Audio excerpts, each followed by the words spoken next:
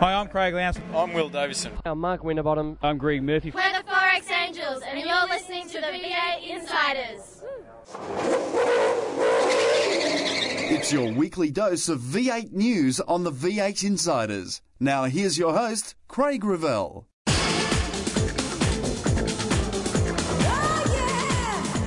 A legend of Australian motorsport bids farewell. But if you make a wrong decision, not like a painter, you can walk back and look at it, but in a racing car it usually is of dire consequence. Hollywood comes to Bathurst. And there's one race, so unforgiving. Only those with the will to endure are granted its highest honour. The 2010 calendar continues its intrigue. We look at that and more today as the lights go out on another edition of the V8 Insiders. Take in the V8 to the races. You watch the action on TV. Now read about them in V8X Magazine. V8X Magazine, dedicated to just one thing, V8 supercars. Showcasing some of today's best writers and award-winning photographers. V8X brings you all the news and in-depth interviews demanded by today's V8 supercar fans in one action-packed magazine. V8X, the #1 magazine in V8 supercar coverage. Out now. Frank Gardner passed to the great racetrack above on Saturday following a long illness. He was 78 in a long career that included 8 Formula One starts in the 60s, his first at the British Grand Prix in 1964, his last at the 68 Italian Grand Prix with a best finish of 8th place in the 65 British Grand Prix. He also won the European Formula 2 Championship, 3 British Saloon Car titles and the European 5000 Championship, and made 14 starts at the famed Le Mans 24-hour race. After being based in Europe for much of the 60s and 70s, Gardner returned to Australia in 1975 and retired from racing just 2 years after that, capturing an Australian Sports Sedan Championship, winning 41 of 49 races. He went on to manage Tony Longhurst and Thomas Mazzera's Ford Sierra victory at Bathurst in 1988. Tooheys 1000 at Mount Panorama at Bathurst. Congratulations to Thomas Mazzera, the great race winner in our bicentennial year. Frank Gardner has finally cracked it, and so too has Tony Longhurst, and they deserve it. He twice managed BMW's efforts in the Australian Touring Car and Super Touring Car Championships. Gardner was passionate about motor racing and promoting driving skills to the public, as this 1973 audio demonstrates. So you can't emphasise the safety on young people coming into it to get through and get conditioned reflexed and to get a little bit of professional thinking, like having regard for the sea, like never stop having regard for racing cars and tracks, because they're nasty old things. They'll turn around and bite you the moment you slack up on them. All the V8 Insiders' sympathy goes to his wife Gloria and family.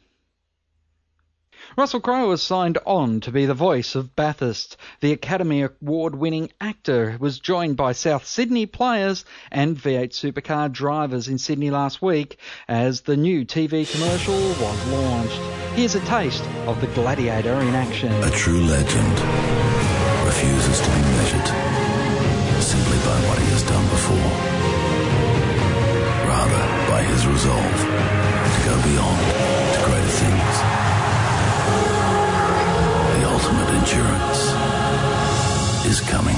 The Super Cheap Auto, Bathurst 1000, October 8 to 11. Tickets from Ticketek. Will Davison has told the V8 Insiders that while he is excited about his first year at HRT, he has to give some credit of his ability to fit into the team to his man Friday, Steve Owen. Obviously I'm going through a big transition process and trying to think back and bits and pieces last year and trying to compare, and to have him there and also know what my car felt like last year and know what this feels like, and I really trust his feedback. He's a great driver. Now Campbell Little has announced his work with FPR up to Bathurst, and it seems that he's a lot more relaxed with the media nowadays. The V8 Insiders asked Little what's the difference with his media persona between now and back when he was in those Team Vodafone days. Well, to be honest, and I don't know how public this is going to go, but one of the issues with Triple Eight was that, and one day I was standing beside Roland Dane and someone come up and shook my hand and said, "Well done, Roland."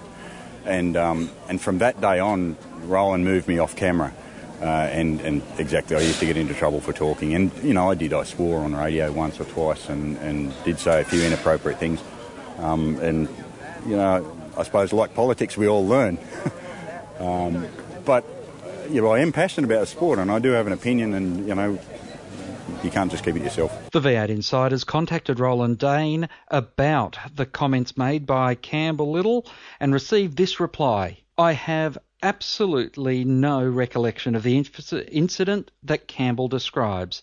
That's not to say it didn't happen, but I tend not to remember things that are of no consequence. As far as whether Campbell was free to speak to the media, whilst he was not banned from doing so, he was discouraged as he had said some inappropriate things, as he himself pointed out, on air, which got the team into hot water, which is a clear sign of opening mouths before engaging brains. That discouragement had nothing to do with any incident of the sort that Campbell describes, and everything to do with the indiscretions that he himself alludes to. At the end of the day, engineers should engineer, PR people should handle the media. It's a fairly simple concept, and maybe one of the reasons that this team is successful. After all, Roland wouldn't ask me to engineer a car. My thanks to Roland for those words.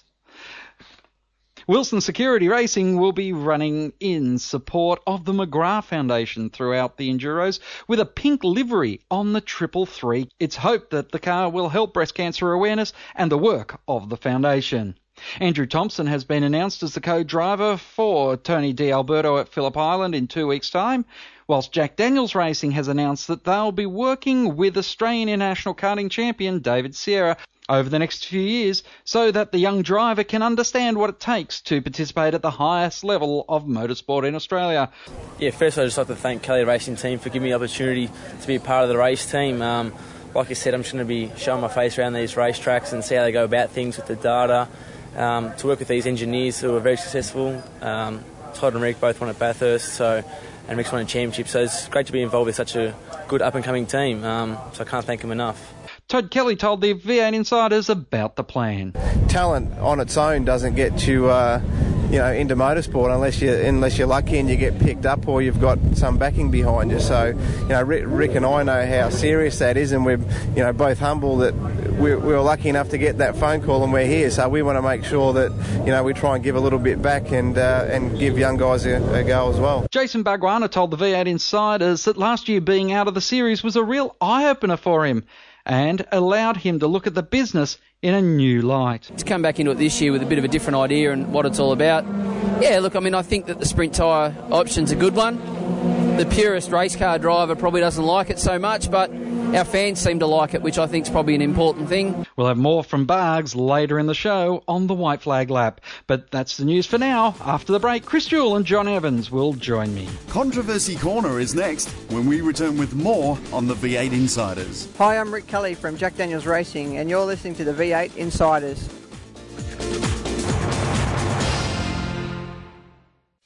You've taken the V8 to the races. You watch the action on TV. Now read about them in V8X Magazine. V8X Magazine, dedicated to just one thing, V8 Supercars. Showcasing some of today's best writers and award-winning photographers, V8X brings you all the news and in-depth interviews demanded by today's V8 Supercar fans in one action-packed magazine. V8X, the #1 magazine in V8 Supercar coverage. Out now. Welcome back to the V8 Insiders. This week, joining us on the show is the voice of the V8 Supercars, Chris Jewell. Good evening, Chris. G'day, Craig. How are you going? I'm very well, thank you. And, looking forward to the start of the endurance season in just a few weeks' time. Likewise is a man that's been spending a lot of time overseas, but he's back here for the big ones in the V8 Supercar Championship. That is none other than the 2008 Media Man of the Year in V8 Supercars, John Evans from Auto Action. Good evening, John. Good evening, Craig, and also Chris. G'day, John. It is a sad note that we start this round table on for touring car fans in Australia, because Frank Gardner really was a huge personality and did a lot overseas and probably didn't get the recognition here for his driving talents, although his engineering back here in Australia was very well regarded. That's true, because you only had to see the respect that he was given when the Grand Prix circus would come to Adelaide each year, catching with old cronies and friends and journalists, etc., who all had a better appreciation for what he achieved overseas compared to what he did here in Australia. Even that was a magnificent effort, but I'm sure it's a sad day for Australian motorsport to lose another icon like that. Chris, what are some of your memories of Frank? Well, being slightly the younger of the two of us, I could probably say I don't have a lot of memories, but no, that's not in fact true. I was a dyed-in-the-wool Formula 5000 fan. The first motor racing I went to was back in the early 70s when the then Tasman series was in vogue, and obviously Frank was competing overseas at that point, but when he did return to Australia, he spent a long time helping a lot of people sort their chassis, etc., and he was renowned for his chassis and engineering capabilities, and obviously the all-dominant John Player Corvair that he ultimately drove himself, and then ultimately Alan Grice drove to Sports Sedan Championships, was built from a Lola Formula 5000 anyway. So clearly, I remember that very, very clearly, and also his success in team management and driver training. But I guess most importantly was the fact that the omnipresent Terry Toweling hat and the witty humour was probably something that he was not as widely recognised for from people who weren't directly involved with him. It is amazing, one of the statistics that came out when he went to that Australian sedan car title. He won 41 of 49 races he entered. And they wanted to ban that Corvair. It was so good. My memories, incidentally, go back a little bit earlier due to my age, and the Yellow Submarine, Alec Mildren's car that Frank used to drive against the Internationals whenever they came out for the Tasman series. And traditionally it was a 1600 Waggett-powered car competing against a 2.5 litre car. It just shows you what a talent he was in an underpowered but nimble chassis then. Yeah, I was staggered at the curriculum vitae. If you go back and look at the number of titles he actually won overseas in saloon car racing as well, and obviously spent time in a number of open wheelers as well. It was you don't tend to look as closely as we look in hindsight when, unfortunately, people like Frank depart our beloved sport, and I'm sure he'll be sorely missed, and a pretty handy golfer as well. So I'm sure he's got some golfing partners that'll be very distressed as well. Yeah, it's a sad day because I remember as a fledgling journalist in my youth, there were three particular people that I always found intimidating to deal with because they didn't tolerate fools, which I was at the time. One was Alan Moffat, the other was the Bear Denny Hume, and the third one was Frank. And it's no surprise that Frank and Denny ended up being together in the M3 days, which was a sad end when we lost the Bear at Bathurst. But what Frank achieved in team management with the BMWs, with Alan Grice and then Jim Richards, etc., it's just legendary for people who were aware of the 70s and 80s and 90s of the sport. He was definitely had a great turn of phrase, didn't he? And he was very succinct with what he said, but every word was carefully crafted almost. Yeah, absolutely, and I'm sure he was pretty lucid as much as he was witty as well. Like, if there were people there who'd crossed him, I think they wouldn't have been left confused about the state of mind he might have been applying to the discussion topic of either way. But, they're the personalities that we've come to love in motor racing, and unfortunately we're all the poorer from them not being here any longer.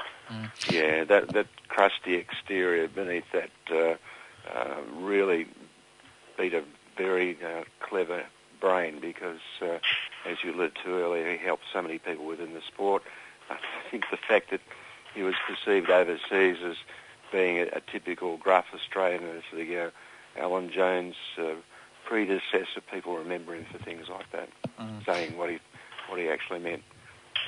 I think one of the other interesting things, I went back and was looking at some video of particularly that 1988 Bathurst win that he engineered along with Tony Longhurst and Thomas Mazzera, and one thing that caught my eye was a young engineer that was working with the team at the time, and he's certainly been in the spotlight over the last few weeks, and that was Campbell Little. Campbell. A lot of people would have Frank to thank for their education and growth in the sport. Well, we send our thoughts to the family through these tough times. And I'm sure over the last few weeks, a lot more people have got to know about Frank Gardner a lot more with the tributes that have been put out. V8 Supercars, though, like most sports, marches on, and it's interesting to see with the co-driver situation that's going on at the moment. Do you, John, think that we are seeing the best drivers pairing up here as co-drivers, or do you think we're sort of scraping the talent barrel this year due to the global financial crisis? Well, we certainly don't have as many internationals as we once did. It's interesting to see what's happened with the former Fujitsu champions, for example, because that now has become traditionally the stepping stone because people use that as seat time in V8s to get some laps. So I'll be fascinated to see the progress of people like Steve Owen, Dean Canto, and the like, who have shown their wares in the past at Bathurst but have very little time. But really it's become essential for the teams to pair their number one drivers together, such as HRT, Tanner Davis and 888 Lowndes Whincup, because this has massive ramifications on the championship, because those four are really in contention for the championship. If they have a failure in one of the next two races at the Island or Bathurst, it'll have a significant impact on the whole context of the championship. Chris, when you were managing a team there at Britec, were you looking at what was the strategies that were always being passed around? Obviously, you didn't get the chance to have to worry about the championship points at the top end, but that's not to say the decisions are any easier when you have to keep the survival of the team running. Yeah, well, we really experimented with a combination of both of the elements that I guess we could discuss. One was in the early years of Britec, clearly we did have some drivers that helped contribute to the operating costs of the season, and then were guaranteed drives in the long distance races. Specifically, Tony Ricciardello comes to mind. But thereafter, as we started to find our feet and a little bit more finance started to roll in, we always tried to make sure that not only did we earmark two talented drivers for the long distance races, and obviously we've had Warren Luff and Adam Macro and a number of drivers join us during the course of the last few years when I was running Britec, but most importantly they were actually on the payroll as well, which is good for them to be recognised as drivers, one of which was a former Development Series champion and one was a Development Series runner-up, specifically that being Macro and Luff. But we really needed them there also for fear of one of our main drivers ever having an issue that required them being replaced. So effectively they weren't really co-drivers, they were almost a full-time test reserve / co-driver, and I think that that's really what's increased its presence over the last few years, and when we see obviously a lot of those drivers spending time on the Fridays in the co-driver sessions as well, and when you really arrow down on the competitive operations running in the two events at Phillip Island and Bathurst, I can't look past 5 different combinations from 5 different teams as the absolute A-list squads, and then behind that it really is the best of the rest. But there's some very good guys behind the best of the rest steering wheels.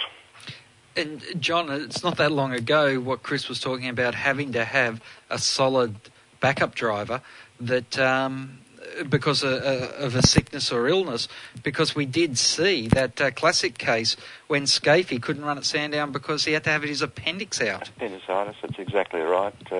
It's an interesting philosophy that some of the team managers follow, because I'll be intrigued, for example, how the second 888 car operates and functions, because Alan Simonson is only going to get laps at Phillip Island. He hasn't had the privilege of getting back into a car and doing these Friday endurance sessions at all. So really, some people are going to go in exceptionally cold, others lukewarm, and some are going to be hot. So there's going to be a vast learning curve for some people to get up to speed, and I think they're definitely going to need that seat time at Phillip Island before they get to the mount.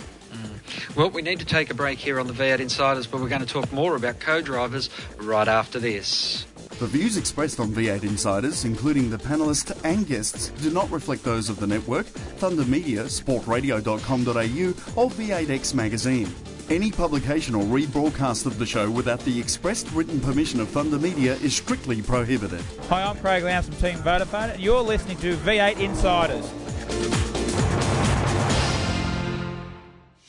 You've taken the V8 to the races. You watch the action on TV.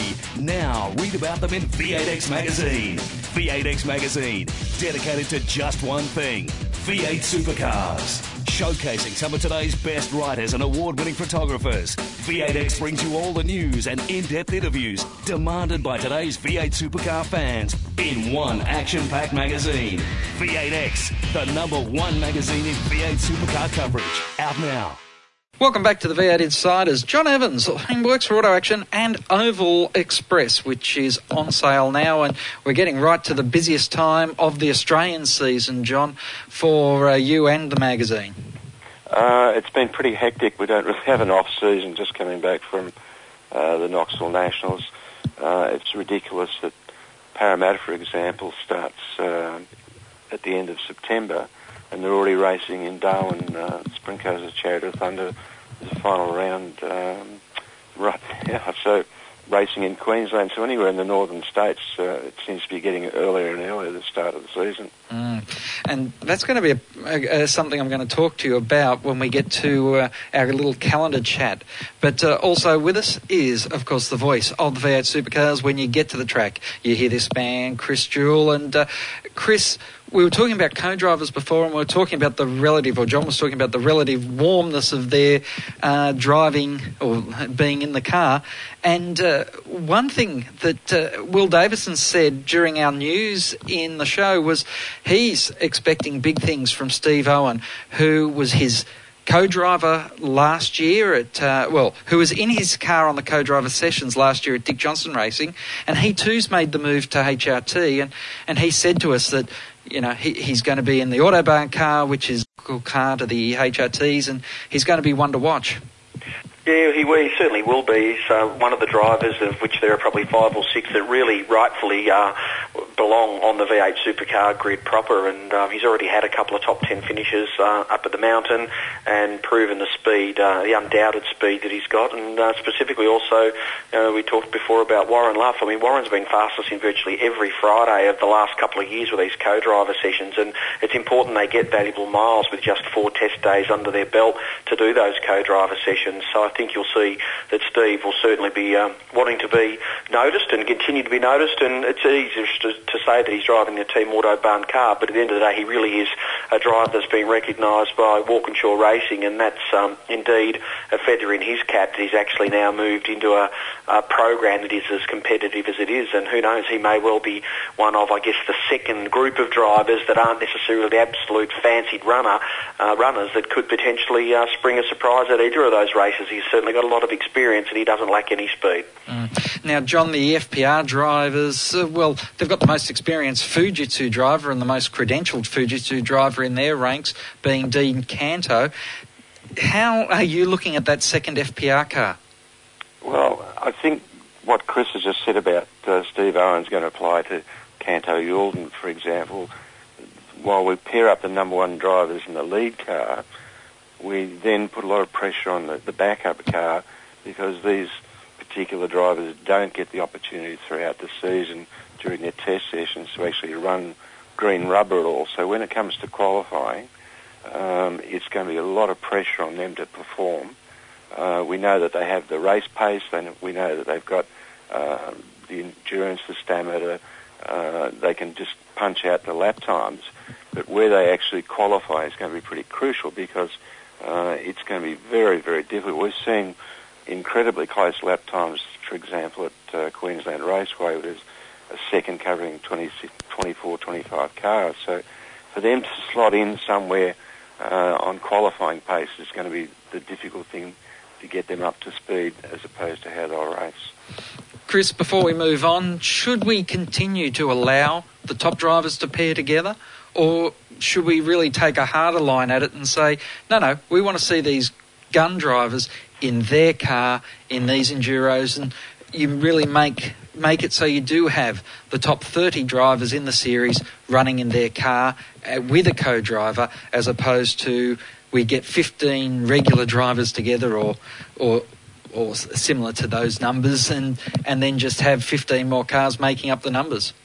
Well, personally, I'm a fan of the stronger pairings joining each other, because it actually opens the door then for the next best group of drivers to get valuable track time that have got very, very good equipment, and teams that have got good capabilities. So I think that if it opens the door to ensure us seeing drivers like Canto and Youlden, Luff and Steve Owen and Craig Baird and the like all through the field being given the chance to actually go racing, I'd rather see that than have them join up and potentially lessen the impact they've got by diluting their effort as just a secondary co-driver. That's just my personal point of view, but I see no harm in it, and I actually salivate thinking about Davison and Tander, Frosty and Richo, Lowndes Whincup, Courtney Johnson, Holdsworth, Caruso. I mean, there's a fantastic 5-car, 5-team race in itself.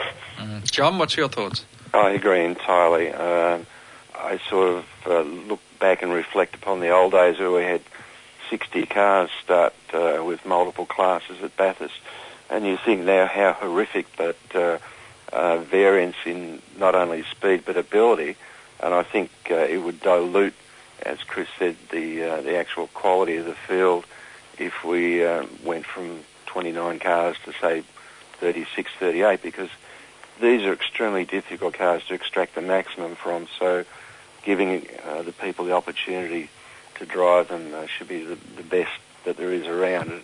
And I would say that any more than what we've got would be taking a bit of a risk. Now we want to move on to the calendar ahead of this week's Gas and Go.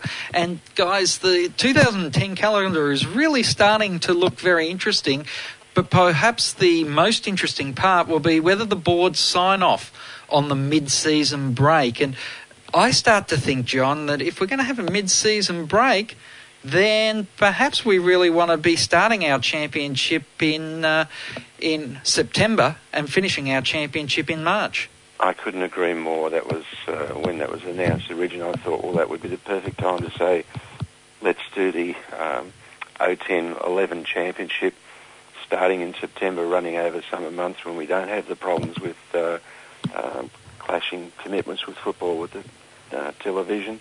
Perhaps finish at May, June, something like that.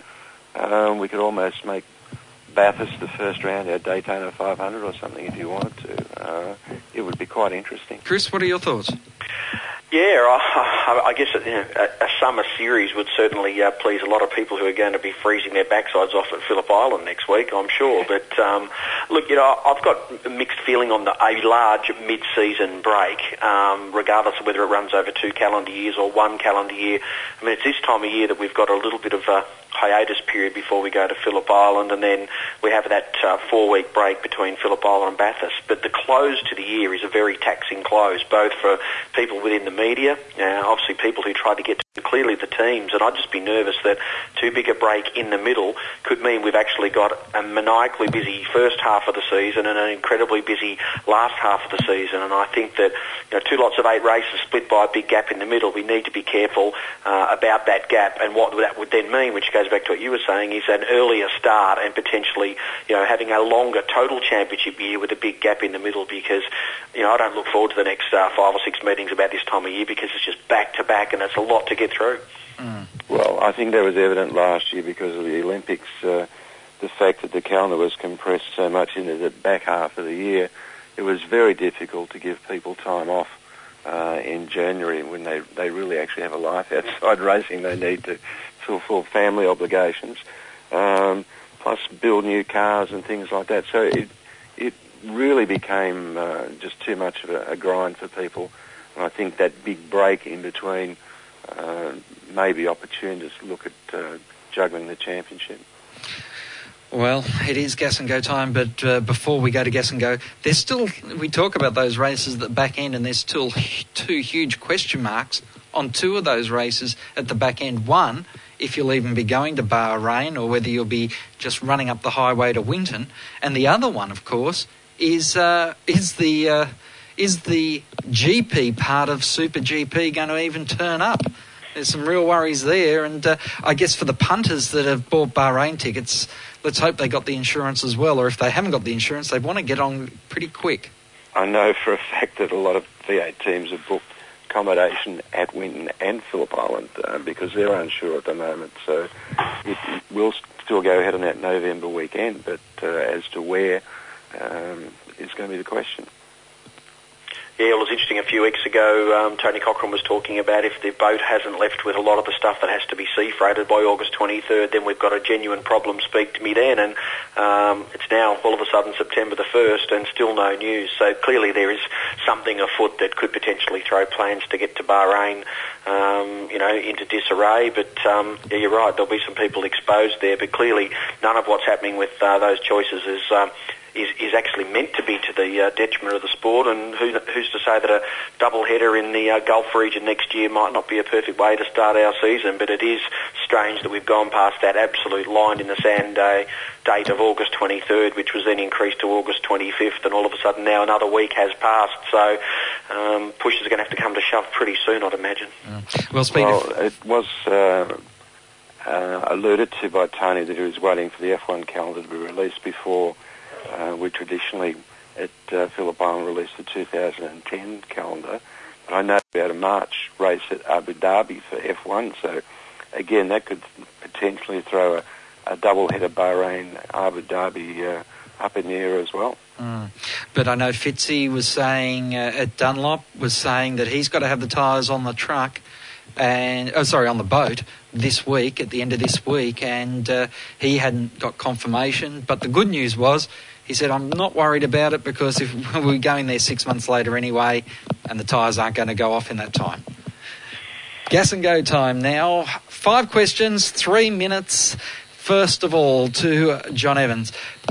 Does Bathurst need the Crow factor with Russell Crowe being signed up this week? Well, I don't think he's similar to Prince Rainier at Monaco, so he's probably more a V8 type person. Chris?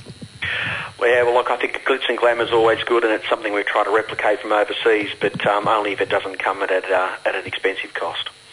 Will the dude, Chris, get his dirtiest driver title back in the Enduros? Well, he talks big, and he has been known to take it up to people. Just ask Tony Longhurst back in the 2-litre touring car days, and I guess if anyone can do it, he can, but there'll be few people looking backwards, I'm sure, as opposed to forwards with the dude out there. John? He's been getting down and dirty in Speedway for the last couple of weeks, so he'll always be dirty. Will the mid-season break be good or bad for the sport? In one word, good or bad, John? No. Chris? No. What's no mean? I ask good or bad? Bad. Bad. Do we need more Enduros? Yeah, I think I'd like to see a few events have a 300k Sunday race. John? I agree. Do we need to regulate the soft tyres so that everyone has to run them in the same race? John? One for each race. One set for each race would be much equal, and that way people get a chance of winning both races. Fitzy can't supply them at the moment like that, so what's the best alternative? Use them on the Sunday. Chris? I agree, and the only thing that would spice it up even more is if we did have some 300k races on the Sunday. That would add another dimension. At the moment, all we're doing is diluting 2 races by half each weekend. It is certainly made it interesting, and I guess one thing they have achieved is different winners on each day. That's true, and it's created opportunities, and it's made different winners, but I don't like the contrived way it has. I'd rather see the best driver with the best team with the best car win. Well, guys, thanks very much for joining us on the V8 Insiders this week. Can I get a real early tip on how you're feeling that the Phillip Island 500 is going to go? Chris Jewell? Yeah, I'm going to back Courtney and Johnson. And John Evans? Ooh, I would have liked to have picked them, but I think Tandem... Well, the white flag lap is up next. My thanks to Chris Jewell and John Evans. We've got Bargs on the white flag lap next. To ask a question of the V8 Insiders, just email them at v8insiders@sportradio.com.au. Stay tuned for more. Hi, it's Bargs here, Jason Bargwanna from the Sprint Gas Racing Team, and you are listening to V8 Insiders. You take in the V8 to the races. You watch the action on TV. Now read about them in V8X Magazine. V8X Magazine, dedicated to just one thing, V8 Supercars. Showcasing some of today's best writers and award-winning photographers, V8X brings you all the news and in-depth interviews demanded by today's V8 Supercar fans in one action-packed magazine. V8X, the #1 magazine in V8 Supercar coverage. Out now. On this week's White Flag Lap, we catch up with Jason Bargwanna and find out about what's going on with the V8 Supercars. Why are there so few drivers with a real personality? If the sport's becoming more about personalities, there's only a few guys out here that have their own unique personality. Yeah, look, I mean, how do I answer that question? I don't even know. Is there a question there? I don't know. Have you got a question? Well, if people are following teams, the logical step is they're going to follow drivers. The only way drivers are going to be better than another driver in a public side is, one, results on the racetrack, and two, being personable and being approachable. I'll let you have an opinion on all the other drivers, but I think that for me as a young driver, and this is the advice that I do give other young drivers too, it's more than just driving the racing car around the racetrack. You know, you need to have a number of different aspects to your package, I suppose, and you need to be approachable by the media, the fans. You need to have something that people recognise and know, and I love what I do, so it's not like I'm putting on an act. I just absolutely love this to death, and even when it's a bad day and you're sitting in the sandpit somewhere, it's better than some other jobs you can do. So I think that I wear my heart on my sleeve, and I lay it on the table, and I say it how it is, and that's how it pans out, you know. You're not afraid of if everyone lines up in the same mark? No, I'm definitely not. I mean, I like the idea of having equal equipment and getting on with the job.